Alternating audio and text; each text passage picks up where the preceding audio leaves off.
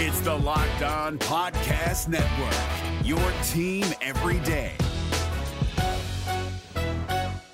We're driven by the search for better, but when it comes to hiring, the best way to search for a candidate isn't to search at all. Don't search, match with Indeed. 93% of employers agree Indeed delivers the highest quality matches compared to other job sites, according to a recent Indeed survey. And listeners of this show will get a $75 sponsored job credit to get your jobs more visibility at Indeed.com/podcast. Just go to Indeed.com/podcast right now and support our show by saying you heard about Indeed on this podcast. Indeed.com/podcast. Terms and conditions apply. Need to hire? You need Indeed.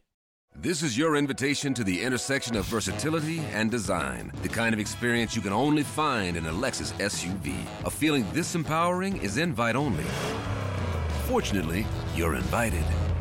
Experience the versatility of the complete line of Lexus SUVs and some of the best offers of the year on select models at the Invitation to Lexus sales event, now through April 1st. Experience amazing at your Lexus dealer. Today's show is brought to you in part by Hotels.com. Don't hate like your friend's trip on Instagram. Book your own trip with Hotels.com and get rewarded basically everywhere. Hotels.com. Be there, do that, get rewarded. Today's show is also brought to you by Grip 6 Belts. Ultra lightweight with no holes, no flap, and it is a great Father's Day gift. Grip 6 has a special offer for you at grip6.com/lock. That's LOCKE. You are Locked On Raptors, part of the Locked On Podcast Network.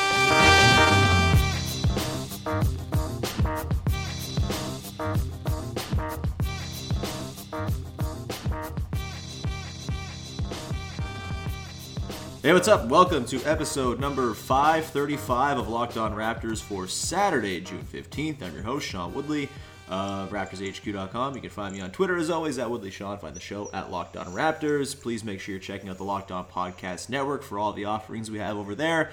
If you're a fan of a team that did not win the NBA championship and has a first-round pick, please make sure you're listening to the Locked On NBA mock draft, which is going on right now. I think 2 days are in the book, the first 12 picks.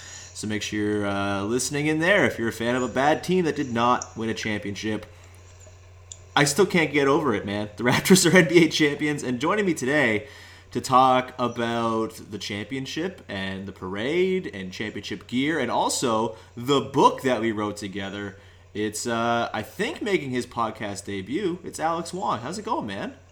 Hey, what's up, man? It's been 535 episodes of Locked On Raptors. Yeah. We're in the post-title era now. I don't know what's going to happen next. Maybe we just end it after, like, the next couple of weeks, but it's... I love how you keep slandering other teams, too, while you promote the mock draft podcast. I honestly, when you started saying that, you might have caught me cracking up, because I was like, oh, is Sean just, like, slandering other teams right now for no reason? We're allowed to do that. I felt kind of bad when you were like, oh, yeah, tune into the Locked On mock draft. We're allowed to do that for like at least 2 months now, I think. It's 2 months, man. You don't even, like, I'm really excited to see the energy on Twitter next season. Yeah. For the Raptors, because I mean, obviously, like, whether Kawhi leaves or comes back, I think will change that attitude. But you know, it's gonna be fun watching a lot of people, Raptors people on Twitter, pick up kind of a new personality, I think. I think it's going to be just the most relaxed season ever. Like, they could start, like, 1-10, and it's like, yeah, but they just had a ring ceremony. Like, who cares? But, yeah, well, I'm not even considering, like, Kawhi shit right now. I'm ready for you to make your jokes about Alex McKechnie being hired by the Clippers at any time on this podcast. But, yeah, so backstory. I think, what was it?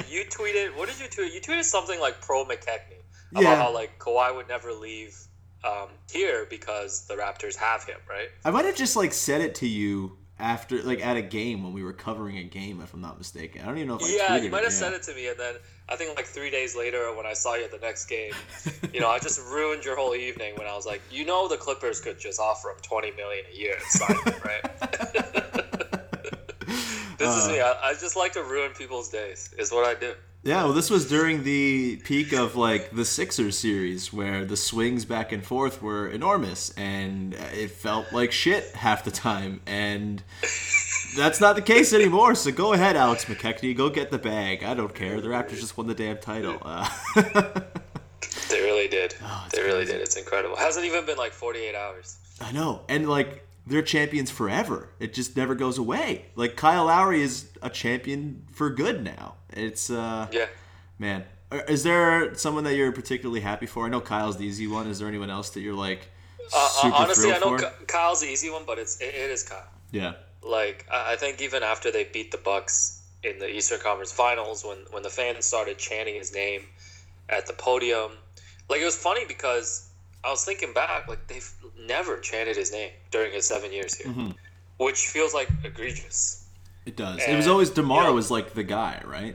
Yeah, and like Kyle was just kind of the steady guy next to him, who did all the stuff, as we all know, that doesn't show up on the box scores and things like that, which is why I'm even happier that he had that Game 6 performance, coming out and scoring the first 11 points. Yeah. And just having an incredible game. And I know we've been saying this all playoffs. It's like all your playoff Kyle Lowry narratives are stupid now and things like that. But definitively, he put it away in a finals clinching game.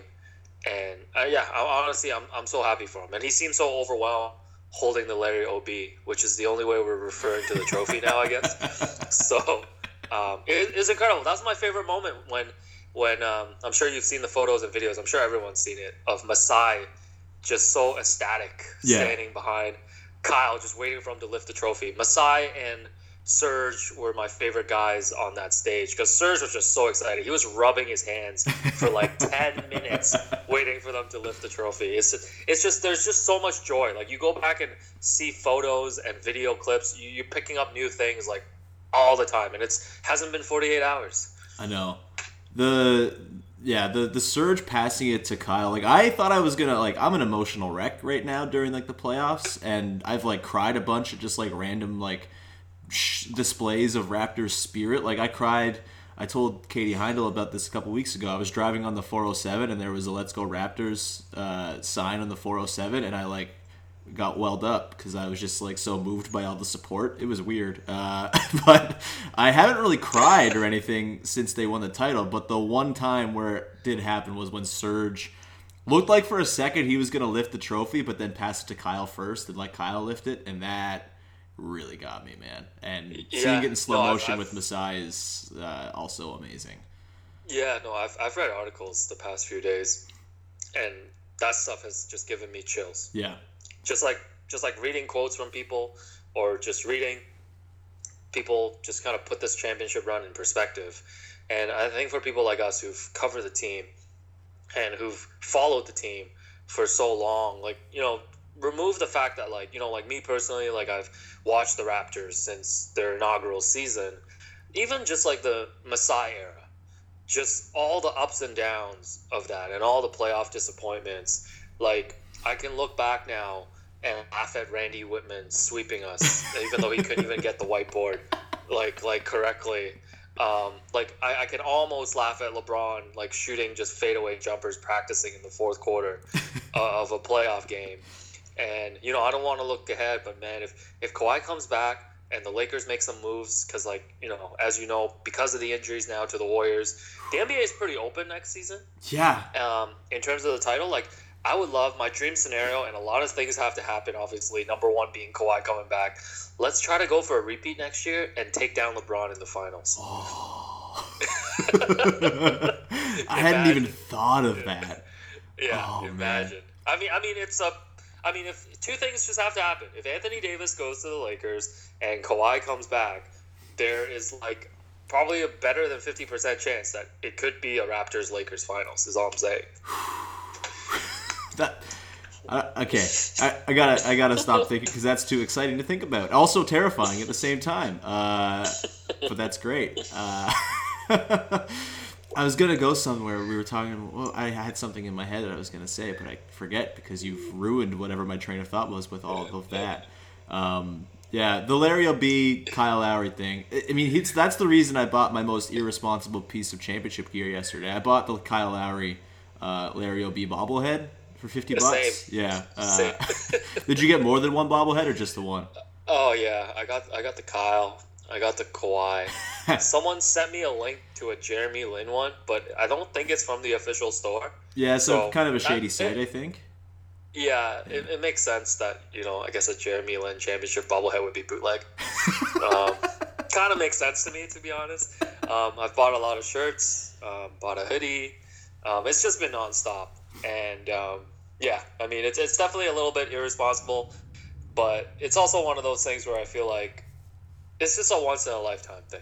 Yeah. Like, obviously we would love for the Raptors to do this again and over again, but I think that's why a lot of people, I mean, myself included, bought a lot of NBA Finals merch when they beat the Bucks because, there was no guarantees that they were going to beat the Warriors, especially with Durant's return looming. So you just kind of want to hold on to these moments. And, personally for myself, having that merch, having these bobbleheads, they're just great keepsakes. Like yeah. I was thinking yesterday, like, man, like, no matter what happens, like, this is real fake deep, but it's like, no matter what happens to, like, the rest of our lives, like, we'll always have been part of this championship run.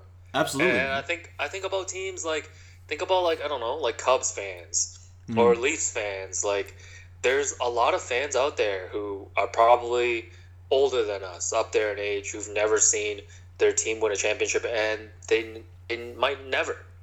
And just to have had one chance to witness this is incredible.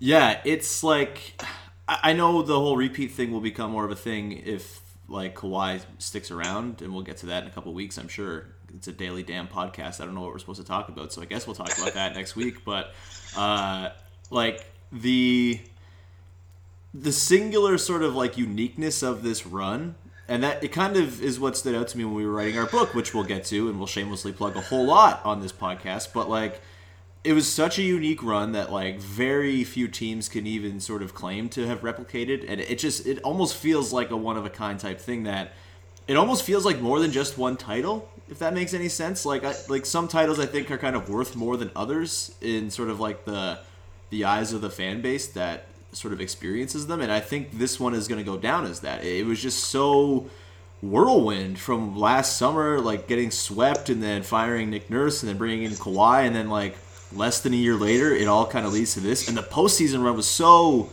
just, like, full of emotional swings back and forth. I don't know if anything ever was I read Ben Rohrbach wrote a thing today for Yahoo Sports about how this is like a unique one-of-a-kind run, and I totally agree. I don't think we'll see something like this from, like, a singular team. And even if they don't win it, like, having this one is going to it's going to last me like 25 years, man. Like, it's just that singular and different and just, like, unexpected almost. I don't know, man. I don't know how you're feeling about it, if you think it's unique or one of a kind, but that's all I can really think of right now.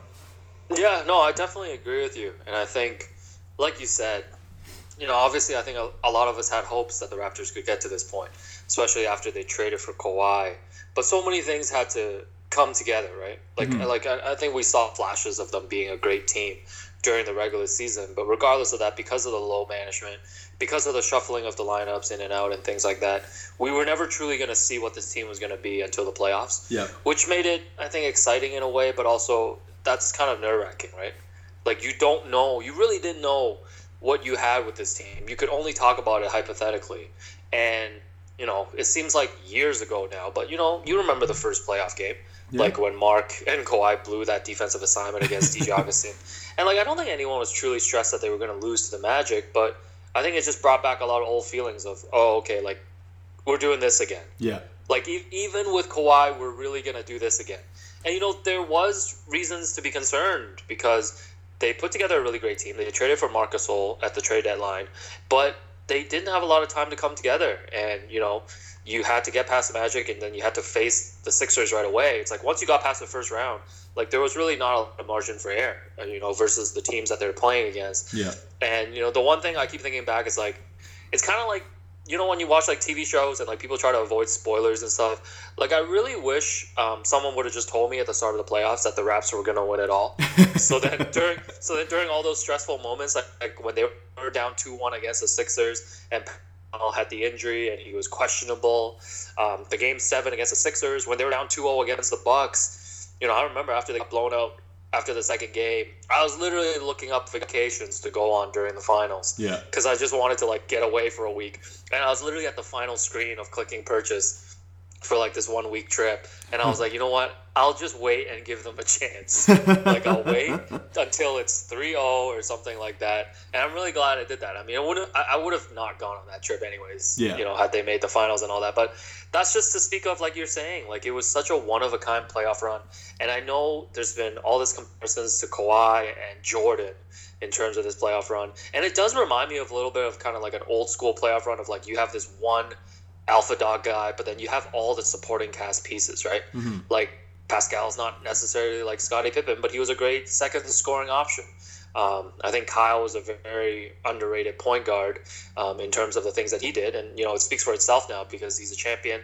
And we've seen so many of these like super teams over the past like 5-10 years. I think that especially makes it feel more one of a kind in this era. Because this is kind of the old school approach that I remember watching growing up, is that a team had one great player and then got some great coaching and supporting casts showed up every night, different guys. So, you know, in that way, it was really cool to see. And I think you could argue that, like, the second superstar on the team was, like, the team's defense. Like, that is sort of a weird concept to wrap your head around, I think. But, like, it was so comforting to know that when the Raptors offense was a little sticky and having its issues, like it was still always going to defend the shit out of whoever they were up against. And it was, you know, that game against the Bucks, game 3, like Kyle fouls out. Fred has to come in. I think he was like 0 for 8 when he checked in. He ended up like 1 of 11. Danny, I think, was 1 of 9 in that game. Hit his 3 after Kyle fouled out too. But the thing about that game was that their defense was so good late. Like, Kawhi didn't really have, like, an offensive showcase or anything like that in that game. I think he shot pretty poorly, but he had, like, the couple steals late that were sort of the defining plays of that second overtime. And it always felt like their defense was going to bail them out. And I think that, too, is so, like, different from what the Raptors have had in the past. Like, that was their whole thing last year, right? It was... The regular season was the culture reset. Remember culture reset? Oh my god, it's so long ago. And remember like the start of this season when Tyloo, the Cavs coach? Can you believe that was this season? I keep telling people that's my main. Could you believe it's been that long ago thing? Yeah, that's my version of. Did you know Jack Armstrong's only 56? Oh man, yeah, that one still messes me up. I feel like he ages backwards. Like next season, we're gonna be like, did you know Jack's actually only 51? Yeah. No, but you were saying about the culture reset. Yeah, no, it was so they like the offense was like perceived as the problem going into last year, and then it became like it was fine in the playoffs. It was great, and it was the defense, that whole like, oh, they're really really bad against elite offenses thing, that stat that sort of popped up near the end of the year, and it totally let them down in the playoffs against the Cavs. And just to see sort of the flip on its head, where it's just like, yeah, no matter who they're up against, whether it's Giannis or Joel Embiid or whoever, their defense is just going to shut people down. And I don't know. I just found it to be very refreshing and very comforting to know that defense was just kind of always lingering there. So I don't know if that holds water, the idea that was the second star on the team, but it was damn fun to watch. I totally agree with you. You know, I was asking a couple of writers during the finals about the defense, because I was trying to think about the last playoff team with this level of defense for such a consistent level. Yeah. And I think we were going back like 5 years, 10 years. I know the Spurs got brought up. Like some of the Spurs teams I think was really good. I think LeBron with Miami at his peak. Yeah. Those teams were freakishly scary. But I mean, this defense ranks up there. And the way I look at it is, you know, obviously the past playoff teams, the personnel was different. But like you said, you know, they had terrible defensive numbers against elite offenses, which is obviously not the case this season. And this is how they were able to win all these games on the road. Mm-hmm. Like, you can't win on the road just by counting on your team scoring 120 points or whatever every night. They won their last 4 road games of this playoff run, and they were all stressful. I mean, obviously the Warriors were shorthanded, but the Game 5 against Milwaukee, which helped them avoid a Game 7 on the road, and all 3 games in this series. And the thing I keep going back to in the finals, too, is that I give a lot of respect to the Warriors, because I think any other team, if they played this Raptors team, who was operating on such a high level, the Raptors would have swept any other team that came out of the West. Like, I'm convinced of it. Like if Houston came out of the West or whoever it might be, the Raptors would have swept them. Maybe Houston would have gone one game. The fact that the Warriors were able to win 2 games and almost win a Game 6 to force a Game 7, given all their circumstances, was incredible. And the way they were able to even score like over 100 points against this Raptors team, honestly, is like a remarkable achievement. The way the Raptors was flying and how connected they were on defense for most of this series, like, it was unbelievable. The NBA playoffs are right around the corner, and Locked On NBA is here daily to keep you caught up with all the late season drama. Every Monday, Jackson Gatlin rounds up the 3 biggest stories around the league, helping to break down the NBA playoffs. Mark your calendars to listen to Locked On NBA every Monday to be up to date. Locked On NBA, available on YouTube and wherever you get podcasts. Part of the Locked On Podcast Network, your team every day. I'm still stunned Steph didn't hit that last 3, because, like, my entire sort of state of mind the entire series was Steph's going to always come back. Like, even in Game 1 where the Raptors were up, like, I didn't feel comfortable until Kyle hit that 3 to put them up like 12 with a minute and a half left. And even then it's like, is that enough? I'm not sure. And it just always felt like he was one little run away. But I guess the way the Raptors sort of countered that was they were always one little run away of, like, really great defense to turn it the other way. And, you know, like, we saw it in Game 6 against the Bucks, right? Like, oh, yeah, okay, we'll just play defense for 3 minutes and now we're leading the game. Like, that was just kind of how they did the whole thing, all playoffs long. And it was refreshing. And the fact, the Warriors, man, they were just, like, I'm out of words to describe how, like, amazing they are. And I respect the hell out of them. And, like, Iguodala having that game he did in Game 6 was, like, some legend shit. And, like, could go into a Hall of Fame case for that guy. Like, he was incredible in that game. And for the Raptors to be able to, like, I know just based on the number of, like, warm bodies each team had, it would have been a pretty big disappointment for the Raptors not to win the series. But I also think it's a credit to them for sort of, you know, overcoming whatever sort of insane championship DNA cliche shit, whatever you want to say, that the Warriors had. Like, they had it, man. Like, they are, like, the living embodiment of that Rudy Tomjanovich quote, right? That they were impossible to kill, and I was convinced that Steph 3 was going down. Like, what was your sort of, I think you just tweeted, like, a little bit before recording about the Danny Green turnover late. What was your sort of, like, thought process in the final, like, 15 seconds of that game? Yeah, you know, when Danny threw that ball away, I don't know if you've seen that Cam Newton meme where he just kind of nods on the sidelines and then walks off. It's just kind of like he nods because it's like, all right, we lost this one, but it's on to the next game. Like, that was kind of like my inner kind of monologue. Like, all right, like, I was kind of like you, like, you know, the Warriors are going to come down, whether it's probably Steph or someone else, like, they're going to win the game. Mm-hmm. Like, it just seemed destined that was what was going to happen. Because I've seen this before. Like, you know, whether it's a regular season game, like a random February game against the Wizards or something, or a playoff game. We've seen these moments with the Raptors.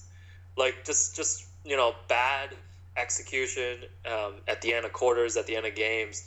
And yeah, no, I was kind of like you. I was honestly really angry that there was going to be a Game 7. Like, I just couldn't believe that they're going to make a shot here. And this series where I think the Warriors ended up winning, like, 5 quarters? Yeah. In the entire series? Like, this is actually going to a winner-take-all. Like, this is ridiculous. Mm-hmm. And, you know, when the shot, and then obviously we all know the sequence, like, he missed the shot, and then the Warriors tried to call a timeout at midcourt. And the funniest thing to me is, like, obviously when there was 0.9 left, and I think Kawhi had shot the technical, and then he was fouled, like, it was over. Yeah. Like, the outside of the weirdest, like, Steph getting off a full court shot that goes in and all that stuff, like, it was over, but that sequence still took, like, 5 minutes. and I don't know, like, I was watching on the TV, and I'm sure you were watching on the TV too, and it's like, for like 2 minutes there was, the clock said 0. Yeah. On TV. Like, it said 0, yet the championship wasn't clinched, which was, like, the most Raptors thing. Like, of course, when they finally won the championship, it would be the most anticlimactic thing. That was, like, the same thing. It just felt that way to me. That was the same thing that happened at the end of Game 6 against the Bucks too. Remember, like, the 7.8 seconds that wouldn't go away because they couldn't inbound it, and then they'd, like, call, like, multiple timeouts, and then there was like they traded fouls back and forth. That took forever too. It was just like edging the entire time. Yeah. But you know what? It still feels the same. It still feels great. Yeah. No, like, I think in the moment I was more like, man, I've always pictured that, if the Raptors were one day going to clinch a championship, it would be the most exciting thing. Like some kind of like storybook shit where they like win by 25 and like everybody checks out of the game in the fourth quarter, Yeah. and like gets their own standing ovation at home. And like instead, no, the last home game of the season was like the most devastating finals night in recent memory because of the KD injury. And then they won on the road with, a 5-minute break at the very end. But you know what? It's all the same. It honestly is it's all the same. It's a championship. Yeah. The storybook way would have been Kyle hitting that shot in Game 5 and just wrapping it up there. But yeah, it's almost a little nicer that it was a little bit messy, I think. And they had to earn it a little bit more. It would have been, I don't know how you felt. I would have felt a little weird if the Raptors had won Game 5 and there was like the celebration going on while the Warriors and like Bob Myers is having that press conference while the championship celebration's happening. That would have felt like a very weird sort of juxtaposition of two teams in like extremely different positions. And obviously it was pretty somber with Klay Thompson's knee and everything, but it was not quite the same level of despair, I think, that the Warriors had after Game 6 than they did after Game 5. I don't know. Did you feel like relieved almost they didn't win it in that Game 5? Yeah, I was at the arena for Game 5 and, talked to a lot of writers after. And, like, it just didn't feel like it was a finals clinching game. Yeah. It did at the start. But, after the KD stuff happened and obviously some of the unfortunate fan reactions initially, it was just a weird vibe in the arena. Like, in the fourth quarter, it felt like a regular season game. And, like, things just happened so fast. Like, Kawhi had made that push, I think a 10-2 run all by himself late in the fourth quarter. And it felt like, okay, he's just written, like, the game recap for everyone, right? Like, he's, like, written the story that he's been building up towards the entire playoffs. And then the Warriors come back. And, like, I was like, man, the Raptors really have the ball right now after Boogie got called for that illegal screen. Like, the Raptors have the ball at home at Scotiabank Arena. And they just need to make a shot and they can win a championship. And it didn't feel like it had that magnitude. Like, that possession kind of just happened. Yeah. And, you're right. Like, I was telling everyone, like, if they had won that night, not that it matters, but I feel like their championship would have been, like, the second story on SportsCenter. Like, KD's injury would have led SportsCenter. Yeah. Yeah. The KD shit sucks so much, man. No, it does. And, like, I mean, I know that's a whole other conversation, but, I don't know who to point fingers at. Maybe there's nobody to point fingers at. Because if it is true that the Warriors medical staff, I mean, based on their information, said, actually, there is somebody to point fingers at. Because if you say he can only re-injure his calf, and that's turned out to be not true, I feel like there was some negligence there. But Alex McKechnie would never. What'd you say? Sorry. I said Alex McKechnie would never. Maybe on the Clippers. But like, for me, it's like, man, no championship, especially for a player like KD who already has 2 championships and 2 Finals MVPs, no championship is worth coming back for to, like, potentially alter your career and miss an entire season over. Yeah. This is not. Like, I don't care what the scenario is, whether they were down 3-1, all of that stuff, whether he was medically cleared. I mean, if he's medically cleared, then yes, but it's like, in retrospect, they should have known that he was not ready. And the vibe was so weird throughout the series because Kerr would be giving these updates in between games. And then at one point he was like, all right, I'm going to stop giving you guys these updates. I'm just going to tell you if he's playing or not. And then suddenly after they went down 3-1, he said that, okay, KD's practicing tomorrow. So then all the media, we were all waiting to watch KD practice because they opened the practice area for the first 30 minutes. But of course, like every practice KD went through, he went to the 3rd floor at the arena and practiced in private, and then you heard that it was only light scrimmages. It just didn't feel like he was a player that was ready to come back. Yeah. That whole thing hanging over the series was... Yeah. It made it such a weird finals. I mean, I know you've covered finals before. Like, this was the weirdest one you've covered, right? Oh, for sure. And I think there was just no rhythm to this whole series, right? Like, it felt like every game was just like a standalone episode. And there was always, obviously in the back of everyone's heads, you were waiting to see if the Raptors could race to a championship before KD came back, basically. Yeah. Because if KD came back healthy, even if it was 2-2, or man, even when it was 3-1, like, honestly, after watching that first quarter in Game 5 with KD back, like, if he was healthy, I was already resigned to the fact that the Raptors were going to lose the next 3 games. He looked so good. Yes, and that's even knowing that the Raptors were operating at such a high level. Mm-hmm. It's just that you can play at that level, but once KD comes back, suddenly in the second quarter, they're not rolling up a lineup of just Klay Thompson with Boogie and like Jerebko and Quinn Cook. No, like they're gonna replace those Boogie minutes with KD. Like when he got hurt, it was those second minutes, but it was Klay and KD. Like, how is that even fair? Like, that's their worst lineup that they're putting out there. Yeah. So I was resigned to the fact, like, after the first quarter, I'm like, man, I know the Raptors only need to get 1, and you take your chances with that with 3 shots. But with KD, it just seemed like he was going to just put his stamp on the series and really do this. And it's unfortunate. Like, I don't even care, like, who won, who did it. It's just really unfortunate that happened. And then you add in Klay, and it's like, the Warriors are, I mean, I think they'll still make the playoffs depending on what else they do. But, you know, like, they're not going to, probably not going to compete for a championship next year. Although, I will say they'll probably be, like, the scariest 7th seed if Klay Thompson is ready to return in the playoffs. That'll be scary. Yeah, they'll be what people thought like the Clippers were. I guess the Clippers won 2 games off of them, but like, come on, that was never gonna happen. But yeah, like Steph in a playoff series. My favorite tweet is Messiah is who you all think Danny Ainge was.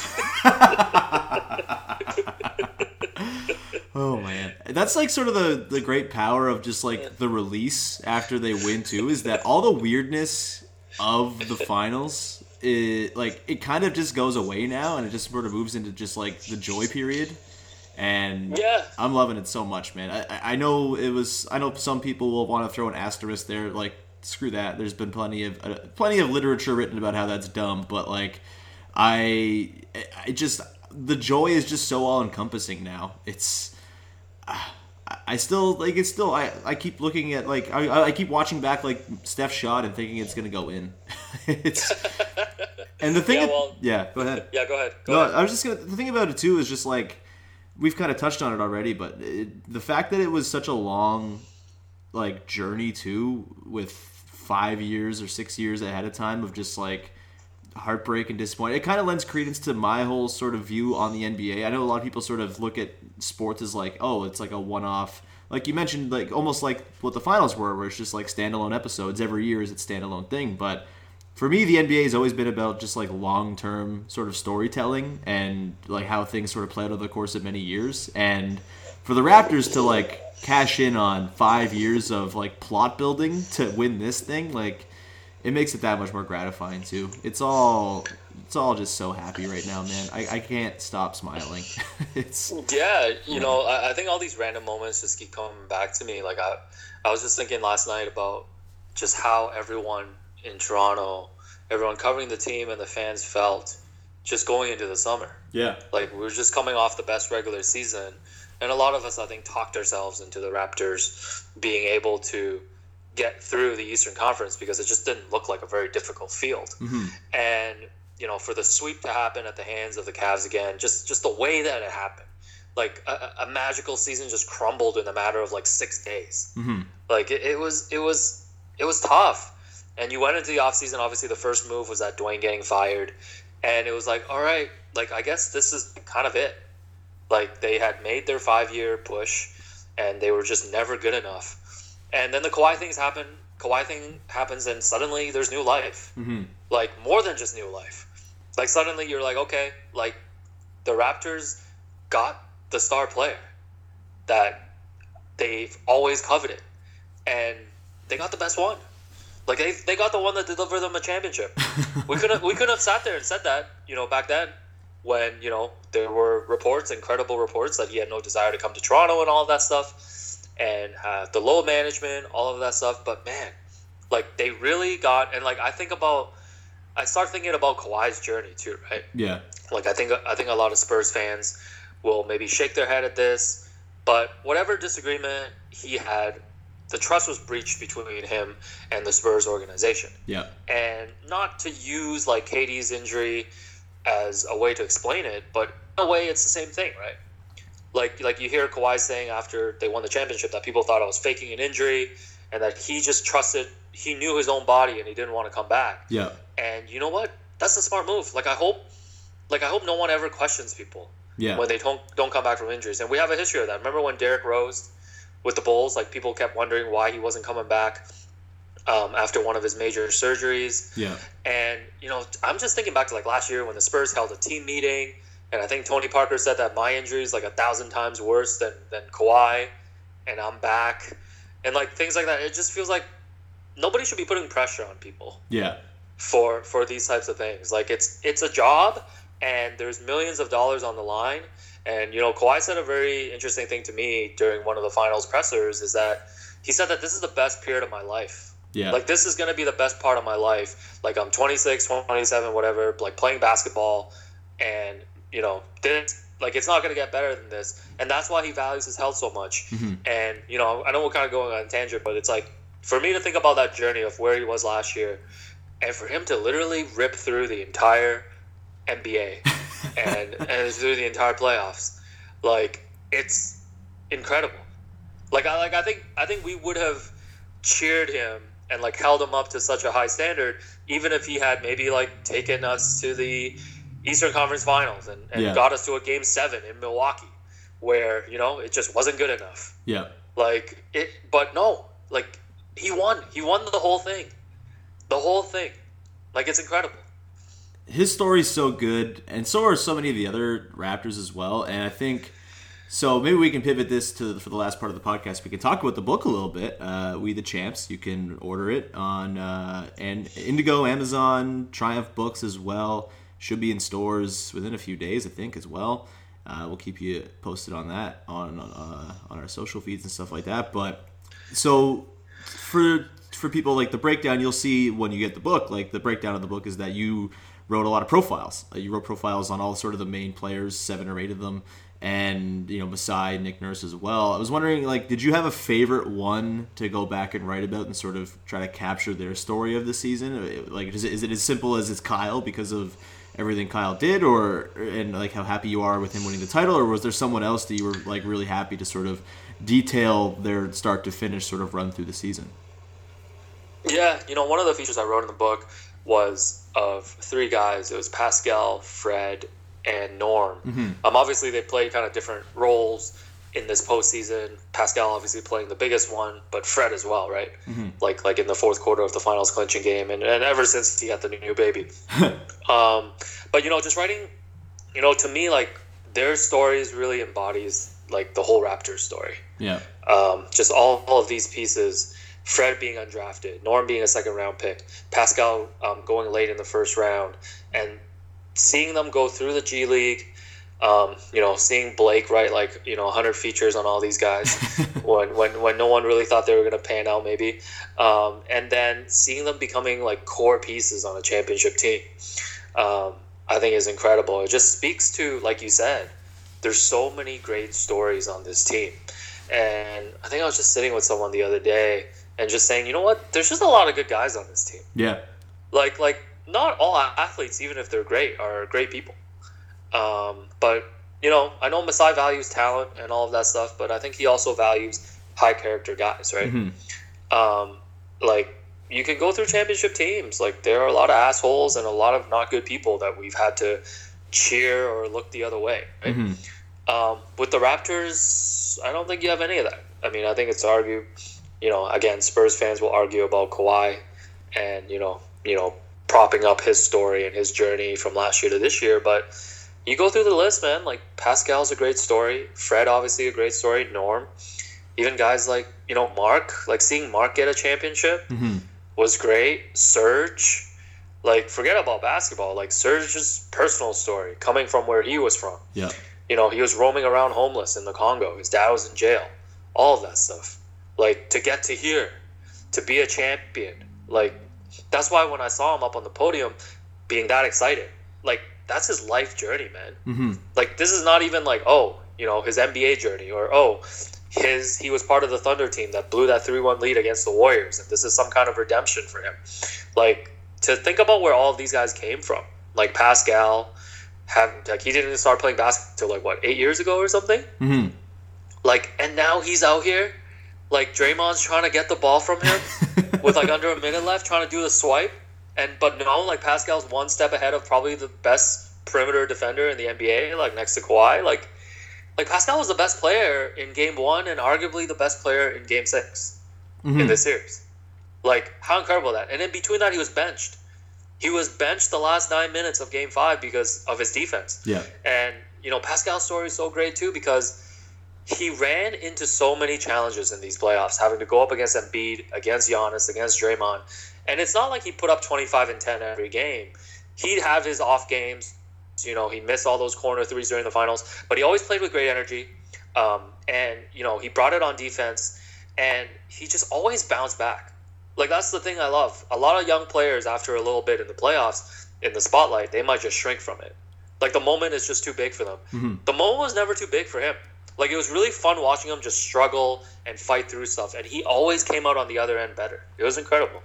Can you imagine how easy it's going to be for him next year playing against, like, teams that don't have the 3 of the 5 best defenders in the world thrown at him? Like, he was guarded by Embiid, Giannis, and Draymond Green the last 3 rounds. And Jonathan Isaac was pretty good, too, in the first round.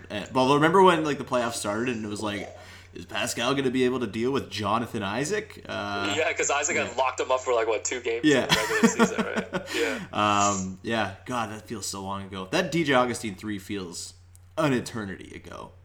Yes, outscored Kyle 25-0. Crazy. But yeah, for Pascal next year going up against the Phoenix Suns, that dude is going to be just I'll be so shocked free. If Pascal is not an all-star and also on one of the all-NBA teams next season, to be honest. Yeah, I think he's very much in contention for that.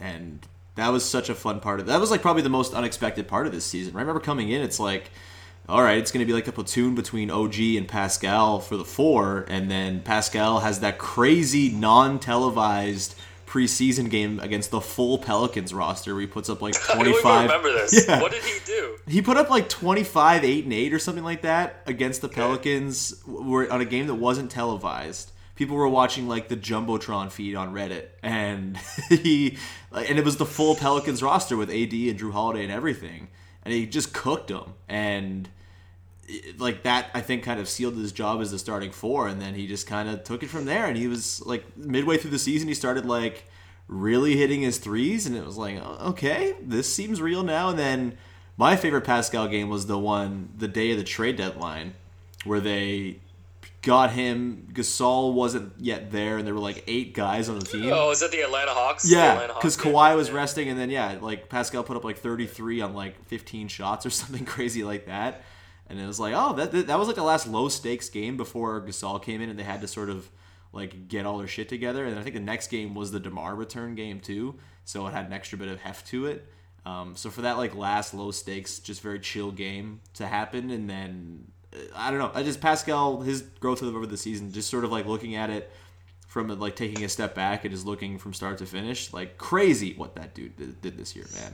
Oh, yeah. And, the other thing, obviously, I don't think any of us want to consider Kawhi leaving yet, but people have been saying that, in that scenario, would Pascal flourish as a number 1 option? Now, I definitely don't think the Raptors can win a championship, if you just take Kawhi out of the equation and Pascal suddenly becomes the number 1 option. You're going to need more than that. But look at the numbers that he put up whenever Kawhi sat this season. Bonkers.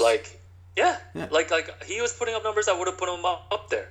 Scoring, rebounding, all of that stuff. So he's already proven that if you run the offense kind of through him or just let him create, he can do it. And, just his energy and just the easy baskets that he gets, I feel like he's an automatic 15 and 8 just being on the floor before he even does anything else extra. So, I was telling someone yesterday that I honestly think he's got the potential to be a top 10 to 15 player at some point in his career. And I think it's coming.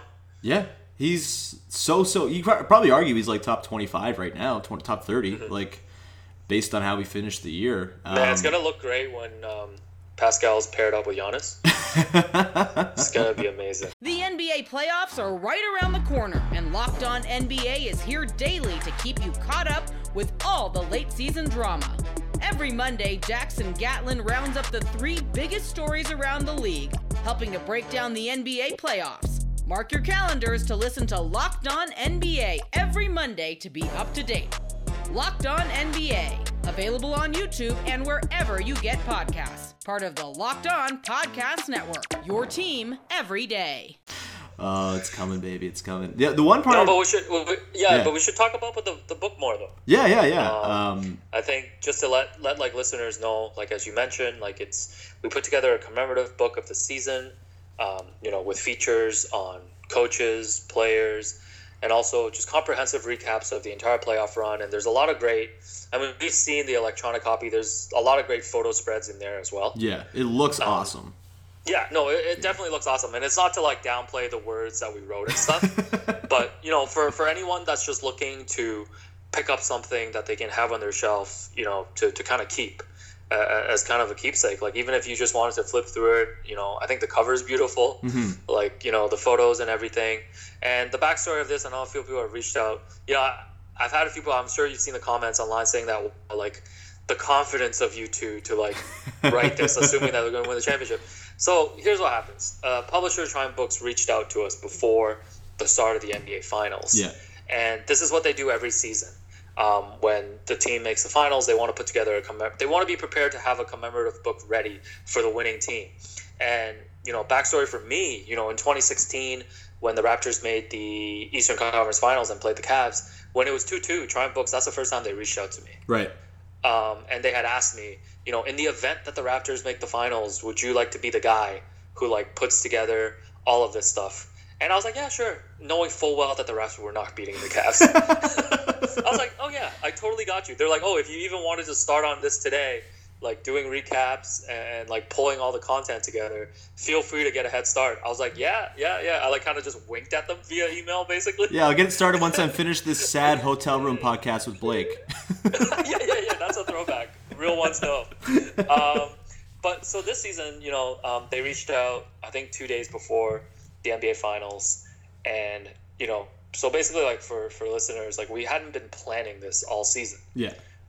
It was kind of a deal where we'd have to put in the work and kind of go back to things that we have written about, remember the things that happened throughout the season and pull that together while simultaneously putting together recaps during finals games. Mm-hmm.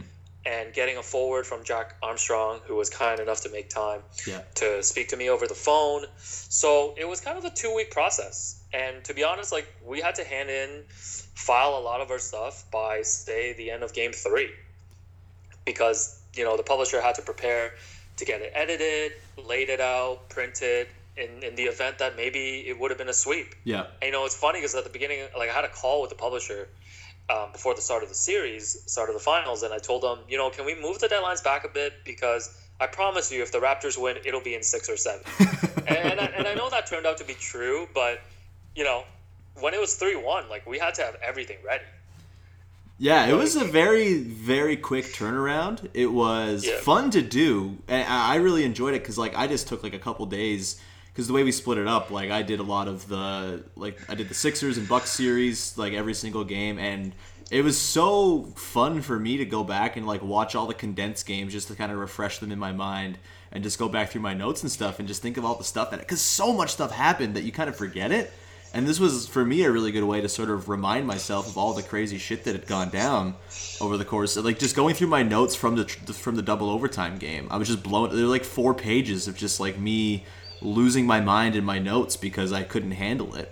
And that was really cool to sort of review as well. And to just sort of like hammer all those out in a couple days and get them in. It was a lot of work and like a couple pretty sleepless nights, but I was pretty like happy with I'm pretty happy with how it all turned out. I can't wait for people to see it, and I feel like I enjoyed the playoff run more by getting to sort of go back and just like retrace my steps and write everything out again in sort of different words and a different sort of tone. It was great. I was really worried that like I was jinxing it every time I wrote about like, oh hey, the Raptors, like this was like one of the big steps on their way to the title, and I was like, should I be putting this in there? This feels like bad karma, but it was a lot of fun. Yeah, I felt so weird when I called Jack because, I had called Jack on Sunday and Game 5 was going to be on Monday because we had to get everything in by Monday in case that they wrapped it up at home. And I basically got on the phone with Jack and said, speak to me as if the Raptors just won the championship.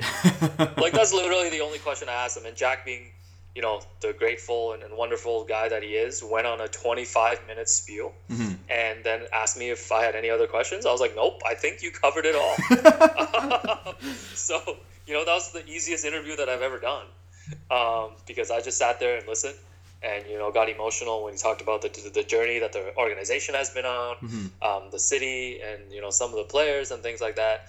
And, just to circle back on my point, I know people were saying, wow, like, real confident move to like have a book ready if they didn't win.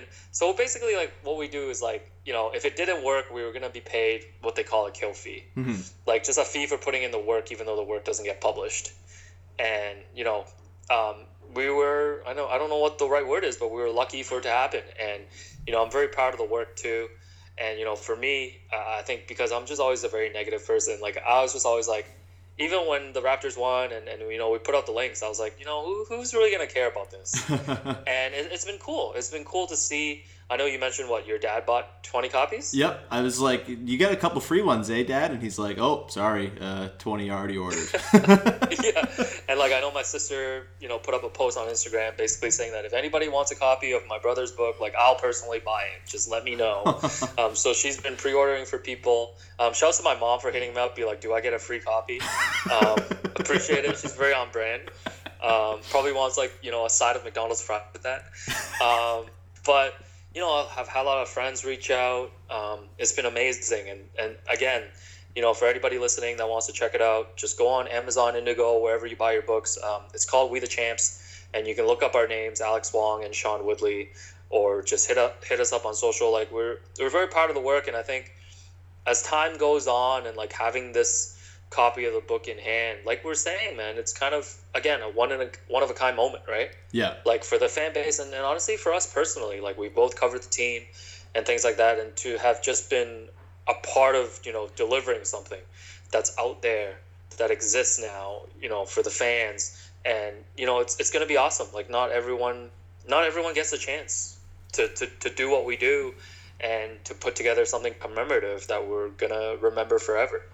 Yeah, I can't wait to get a copy and put it on my shelf, because that's going to be there forever, man. Like that's the thing about this title, is it's forever, and that is like what has not really set in for me yet. I don't think I've really sort of like taken in sort of the magnitude of like having a book that's going to be like an Indigo across the country, but like it's really cool, and I'm really thankful that you reached out to me to have me be a part of it. It's a blast, and I had a lot of fun putting it together, and I'm looking forward to plugging it shamelessly all over the place over the next couple of weeks here.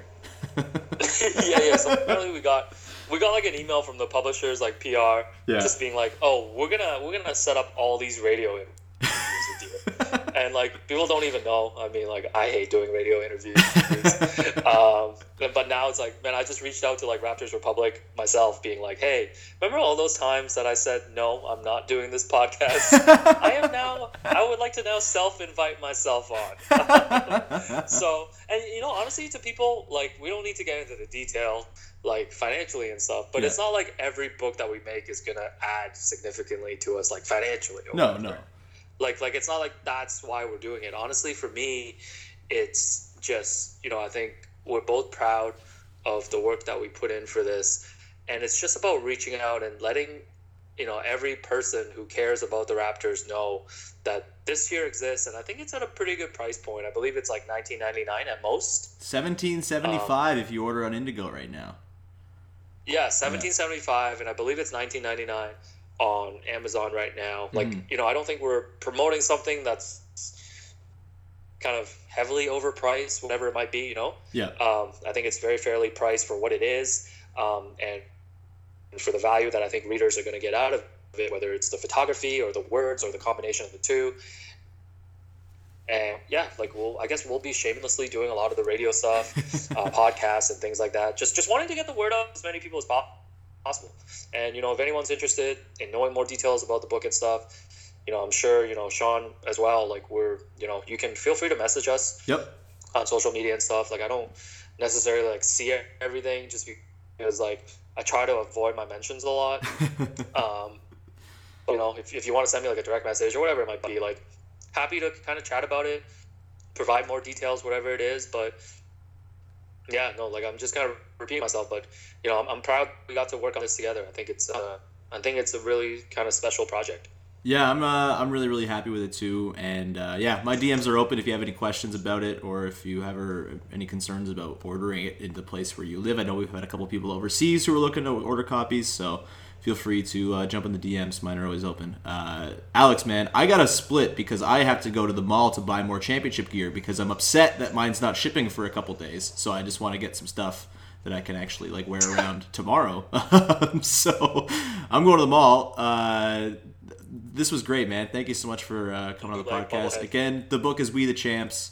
Please find it and support us if you like our work. And I'm sure there'll be some like radio giveaways and stuff like that. I'll be hosting some radio next week in Hamilton, so you can listen in if you want to try to win free copies. But please buy copies also, because that would very much be appreciated. And that's going to do it. Alex, anything in addition to the book you would like to plug? Just look for those bootleg Jeremy Lin bobbleheads. Just maybe Google bootleg Jeremy Lin bobblehead and just. Oh no! That's it. Oh, you cut out there. Jeremy Lin bobblehead. It is. We'll get people on that. At Steven_LeBron on Twitter. Buy all the bootleg Jeremy Lin bobbleheads. Yes.